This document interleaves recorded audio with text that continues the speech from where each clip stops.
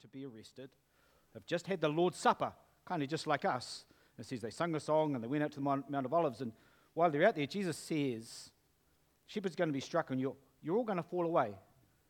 Not just Judas, who we think of automatically, or Peter, who we know denies him, or Thomas, who's the doubter. You know, we get all those ones. He says, all of you, you're all going to fall away when the shepherd is struck. And they're not so unlike us, right? There's a challenge to Jesus. Jesus is taken away from them and their expectations that they had on Jesus for their lives and for what he would do. We talked last week about how we all have these expectations of what Jesus will do in our lives and in this world. And we have to be realistic about our doubts and our disappointments. If it was going to happen in Jesus' day, how much more so in our day? There's a little picture here. You can see this faith that we can sometimes feel so sure of, built of bricks, and some sort of wrecking ball comes along and sort of primarily, potentially intellectual challenge, but we also saw last week how perhaps the majority of them, of someone who investigated it, wrote a book looking at people who deconstructed their faith, is this idea of hurt that comes along and it moves into a space. One of those people is a guy called Ian Harbour who I'd like to introduce you to today. And he grew up in the Bible Belt in America, in a church, came through Sunday school, learned all the stories of the Bible. And like a product of his age, he got to a point where he started just thinking about the story of the Bible, and the culture around him, even in the Bible Belt, seemed very different to what he was learning about in the Bible, and how he pulled those two realities together. And so he started asking some questions that we will all recognize. They're historical questions that Christians have always wrestled with, but as in the modern sensibility with our chronological snobbery, we think suddenly they're new. And he started asking them. Ones like this: what about the contradictions and scientific inaccuracies that are in certain Bible stories? How we have shrugged at the passages where God commands Israel to slaughter their enemies. How could a loving God condemn his beloved creation? What about all the other religions? Are they all saying, aren't all religions just basically saying the same things, right? So some of the classical ones that sit with it. But then he had some culturally conditioned questions that he was asking. Ones like this: why did our policies, he says our policies, you'll see the connection between religion and politics in the States, but why did our policies seem to particularly disadvantage poor and marginalized communities? Why was it common in the church to see Christians degrade immigrants made in the image of God who were just trying to seek a better life in my Texas town? And as important as abortion is, surely we're supposed to care about those sufferings after birth as well, right? And because of our modern era, where did he go to explore those questions? Where do we go? We Google. Josh McDowell talked about this. He said when he wrote Evidence That Demands a Verdict, a classic text of apologetic for Christians. So it's Bug wants to get saved. In the 1970s, he said, if somebody wanted to dispute what was sitting in my text, they had to go and search for it in a library or send away for material. He said, but every challenge to what is in the book is now a click away. And so he started looking, and he was particularly drawn into a group that would head themselves up as progressive Christians, which, you know, you could still have Jesus, but you don't need to believe in the authority of the Bible, or that God was the creator, or that there's this thing called sin. Jesus died as our example, not as our substitute. That what we're looking for is to be realized in this world, not in some sort of far off. There's a whole lot of things that just pulled at threads with it. And so he began in that space, but then he continued on down, and he got to the place where he just said this: I couldn't help but think I had to be more complicated than the story I was being told, so eventually I left the faith completely. I wanted nothing to do with Jesus or the church. Now, I'll tell the rest of his story at the end. But I just want you to sit in this space for a moment. Do you know people like this? Maybe today some of those questions are questions that you sit with, and you haven't worked it through and come to a place where you're set with the answers with them, right? This is an important space in the Christian walk, the Christian journey, and the Bible doesn't shy away from it. In fact, the Bible, I think, is telling us that this is actually a necessary step in it. Because otherwise, your faith lacks something, which we'll look at in a moment. So he wanted to come up, he's written some very good stuff, which is worth reading, but he wanted to come up with this idea about what he calls deconstruction. And he says this: it's a crisis of faith that leads to the questioning of core doctrines and untangling of cultural ideologies, which settles in a faith that was different than before. See, he's going, this is more than just asking kind of a question. This is actually putting some things down on the table and laying them out. But he's saying it's not just jumping right over here until that you're completely going away and you're what they would term an apostate, right? It's a place here where there's a crisis of faith, something that is being challenged in it. Now let's see the example that we're using in our scriptures, and we're in Mark 14, and it says, I rushed through a few. It says this in verse 26, and when they had sung a hymn, they went out to the Mount of Olives, and Jesus said to them, you'll all fall away. For it is written, I will strike the shepherd, and the sheep will be scattered, but after I'm raised up, I will go before you to Galilee. Now the term fall away, which is a key one that we're talking about here, is used in a number of other places in Scripture that we looked at last week, but there's one really key one that helps us here. You might remember this series that we did quite a while ago called By the Book on the Parable of the Sower, and we looked at the different soils that Jesus said, the seed, the good word of God that wants to grow and mature in you and produce a fruit. One of the 4 soils that it could land on was the rocks, and this is what he said. The seed falling on rocky ground refers to someone who hears the word and receives it with joy, but since they have no what? Root. So the word hasn't grown and matured and gone into a deep space.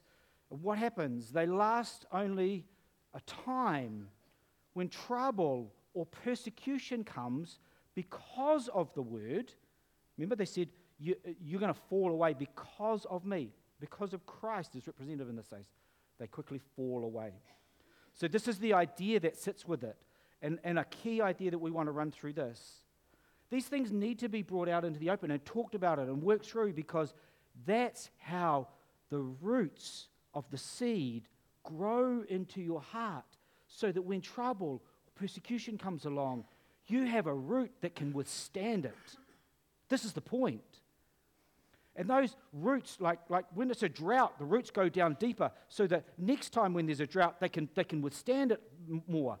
If you just put a plant in a perfect kind of environment with all the water and stuff, that it produces useless roots, and then when something comes along that scorches it, it's gone, right? We need deep roots. How do I go about that? Well, the Bible tells us that it's through a process where trouble comes along, things that push us. Now, today we're going to look at Peter. So what we're doing now, and we have Jonathan next week, but following that, we're going to look at various disciples and think about in many ways, the different ways that they fell away. Because there's different elements of the story of the disciples and differences in their story. So we're going to look at Peter, which I think is one that will resonate with most, if not all of us. Verse 29, straight after this. What he's just said about falling away. Peter said to him, even though all fall away, I will not. And Jesus said to him, truly I tell you, this very night before the rooster crows twice, you will deny me 3 times. And he said emphatically, if I must die with you, I will not deny you. And then it says they all said the same. Let's pick up the story in verse 66.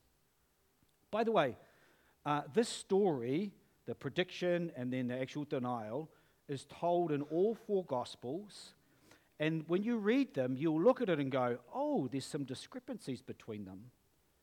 And this is one of the key passages that people who are critical of the Bible and say the Bible is not God's word is saying, look, there's just differences. There's differences between them, and you can't merge them in together.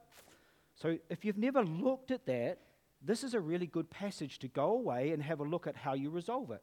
Because it's actually, when you lay it up, it's easily resolvable when you understand how eyewitness accounts work, right? It's very easy to piece together. But if someone comes along with you and says there's contradictions in the Bible, this is likely one of the places that they will go. So we're in verse 66, and it says this, and as Peter was below in the courtyard, one of the servant girls of the high priest came, and seeing Peter warming himself, she looked at him and said, "You also were with the Nazarene Jesus." But he denied it, saying, "I neither know nor understand what you mean."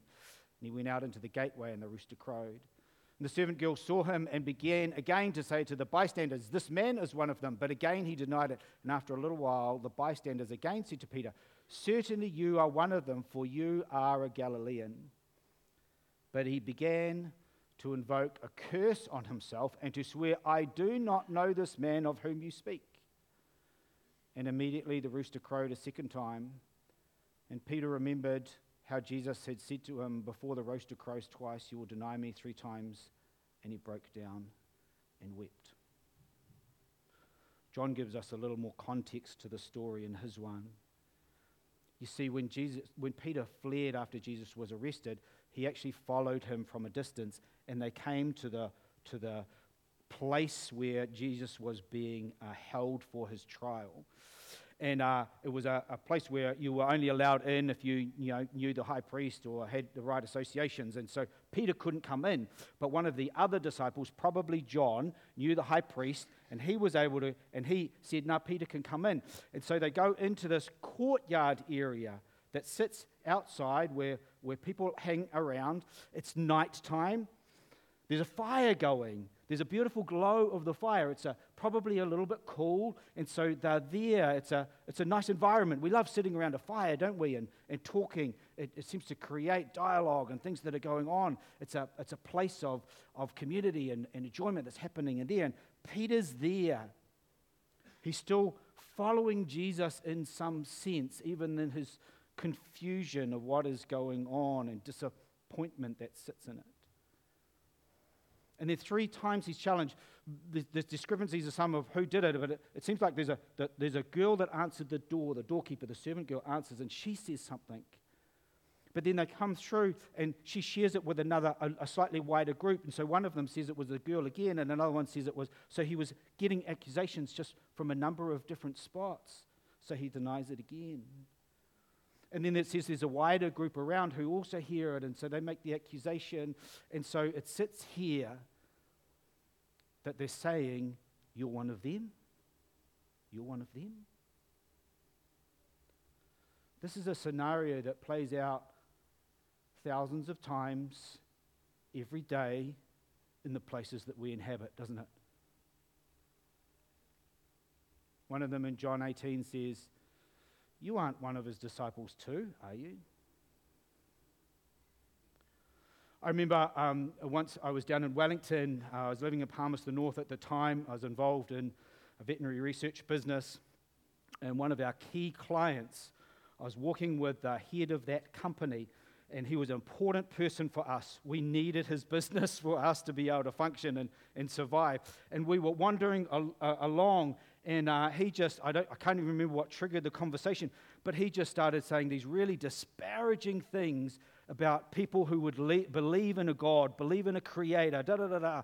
And he's going on about this, and I'm walking with him, and I'm going, what do I do here? I need his business. I need him to like me, right? You ever felt that tension? What do I do? Thankfully, on that occasion, I plucked up the courage to say, well, actually, I'm one of them. And we were able to have a conversation. I think he thought a bit less of me at that moment, but we were able to continue it on. But this plays out. You guys know this story.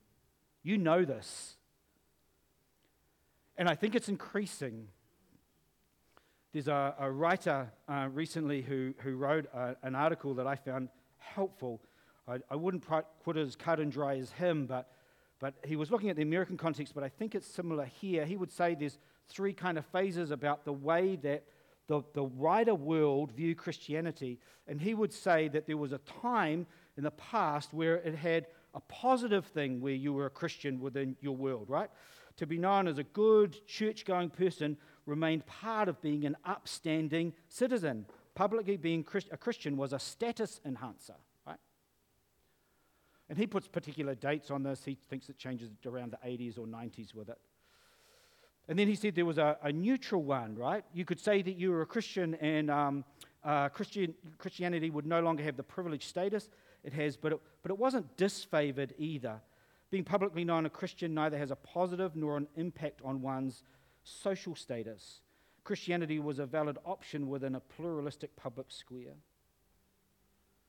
But he says this, his view is that it has now got negative connotations. And we can debate this around, but I think he's probably on the right track. Not with everybody, but in a wider sense, I think metaphorically our shepherd is being struck again in the wider place that we're in. And so now it is known it has a social negative, particularly in the elite domains of society. Christian morality is expressly repudiated and seen as a threat to the public good and the new public moral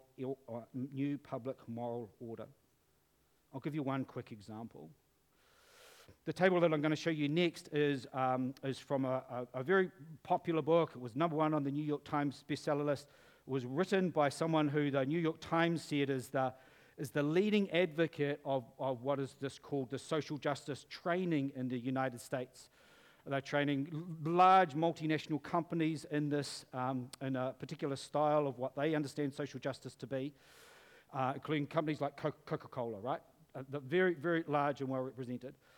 And they have a table in their book, and I just want to show you one part of it. You could spend a long time on this table, but I just want to show you one thing. And it lists on one side that there is an oppressed group, a target group of oppression, and on the other side is the ones who are doing the oppression. And you'll see there that under religious oppression, the oppressed groups are Muslims, Buddhists, Jews, Hindus, and other non-Christian groups. Can you see who the oppressors are? Just Christians. It doesn't define it, it just uses it in a broad thing. Christians are oppressors. Right? It's just one example that there's been a shift that has taken place. Now, we feel it down on the level that we operate in. I'm not sure in my lifetime whether it's ever been positive saying you're a Christian. But I think there's probably neutral, but it's heading more and more negative.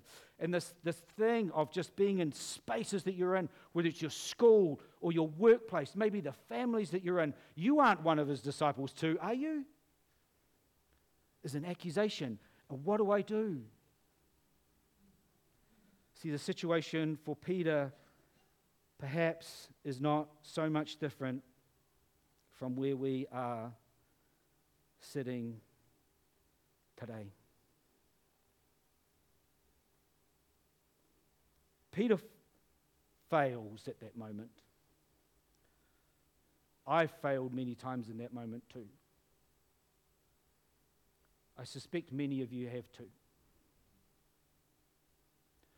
And his response is interesting because it says that immediately the rooster crowed a second time, and Peter remembered how Jesus said to him, before the rooster crows twice, you will deny me 3 times. I want you to see there, he broke down and he wept. That is appropriate response that sits there in that space. We need to be ones who are standing in that space, unafraid, but we so often have much fear. When you see the promise of Jesus that we looked at last week, he says, Jesus is carrying on with this. After I'm raised up, I'm going to the cross. I'm going to do this. I'm going to be raised up. But then we talked about last week this invitation, I will go before you. So he's saying, you will fall. He doesn't give a big description of what will happen, but he just says, I'm going to carry on with and I want to invite you in a very real space to come back.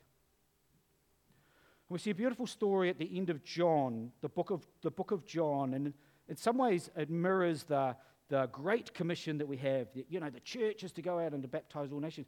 But I think at an individual level, here is Jesus saying to John something very similar. Let's read it. When they'd finished breakfast, Jesus said to Simon Peter, "Simon, son of John, do you love me more than these?" Probably he's referring to the disciples around them, right? Because he compared himself with them. He was always better than them. He said to him, "Yes, Lord, you know that I love you." He said to him, "Feed my lambs." He said to him a second time, "Simon, son of John, do you love me?" He said to him, "Yes, Lord, you know that I love you." He said to him, "Tend my sheep." He said to him the third time, "Simon, son of John, do you love me?" Peter was grieved because he said to him the third time, "Do you love me?" And he said to him, "Lord, you know everything. You know that I love you." Jesus said to him, "Feed my sheep." See, Jesus is not going through some big process where he interrogates him and brings him down. He says, "I'm continuing on with my mission. You're here. Let's go. Let's keep moving." And I think part of what he's saying is this, is your salvation, and I mean that in the wider sense of the thing, is not based on the things you do. In fact, the things that you do or don't do are what made salvation necessary. My salvation is based on the fact of what Jesus Christ has done. And Jesus Christ is inviting me to continue on to that. And I can, in those moments where I weep bitterly and I realize that I fail God, I can become miserable in myself and I miss what God is doing. And self-misery is just the worst place to be. Jesus is saying, "Come with me. We've still got work to do." And the last thing I want you to notice there is there was certainly physical fear that Peter had when he was there as to why he denied Jesus Christ. But you see what he says there, "Truly, truly, I say to you, when you were young and used to dress yourself and walk wherever you wanted, but when you are old, you will stretch out your hands and another will dress you and carry you where you do not want to go." Then he said, he said to show by what kind of death he was to glorify God. And after saying this, he said to him, "Follow me." So Peter, who denied Jesus because he was afraid, he wanted both acceptance, but he was also physically afraid, no longer has that fear and will one day not be afraid to die for his faith. Church history tells us that Peter died for his faith. What an incredible story about what shifted in the person of Peter because of his falling away, not despite of it. Right? Let's think about this for a minute. Anyone recognize this bloke? How many stayed up last night? Who is our dedicated royalists? Good work. Oh, a few of you staying awake nicely. Good work. One of the interesting things in his coronation, historically, kings, everybody would do a Pledge of Allegiance, right? Because we would come under them. We're very different now, but one person did do a Pledge of Allegiance. Well, two actually. Do you know who they were? His son, William. Sounds like the Archbishop of Canterbury also did it. And so this is what he said: "I, William, Prince of Wales, pledge my loyalty to you and faith and truth I will bear unto you as your liege, man of life and limb, so help me God." One of the things I just want you to think about, like, we primarily understand coming to Jesus Christ as that we're saved, I have my sins forgiven, I've been washed clean, right? There's another element of it that we need to understand, that I pledge my faithfulness and my loyalty, my fidelity would be an old word that would be used at, to my King Jesus. I think in our modern context, we don't quite understand kingship and royalty in the way that they would have understood it in the past. And why this is important is because when Peter was being challenged, and when you or I are being challenged, we are being asked this question: who are you loyal to? Where does your loyalty lie? It's easy to say it in church. It's hard to say it in an uncomfortable environment around a warm fire when you're wanting to belong and be accepted by a group that doesn't want to know Jesus. But the important question still sits so very strongly with us. I want to come back to Ian. Ian became a re-evangelical, if you want to add that to your lexicon. I first came across him because he wrote an article called "Progressive Christianity, Even Shallower Than the Evangelical Faith I Left." And what he said is what seemed to promise so much. He said, when I went to put my faith back together, it had no foundation. Or to use the metaphor that Jesus said, it had no roots to it either. I thought it would answer the questions that I had and the things that I saw around me and the life that I had. And he just says it was barren and shallow, right? And we think this false promise of it will satisfy all those things rather than digging deeply into our word and understanding where classical Christianity has come with it. And so he doesn't dismiss the idea of deconstruction or putting things or taking crises of faith to make sure that we put down deep roots.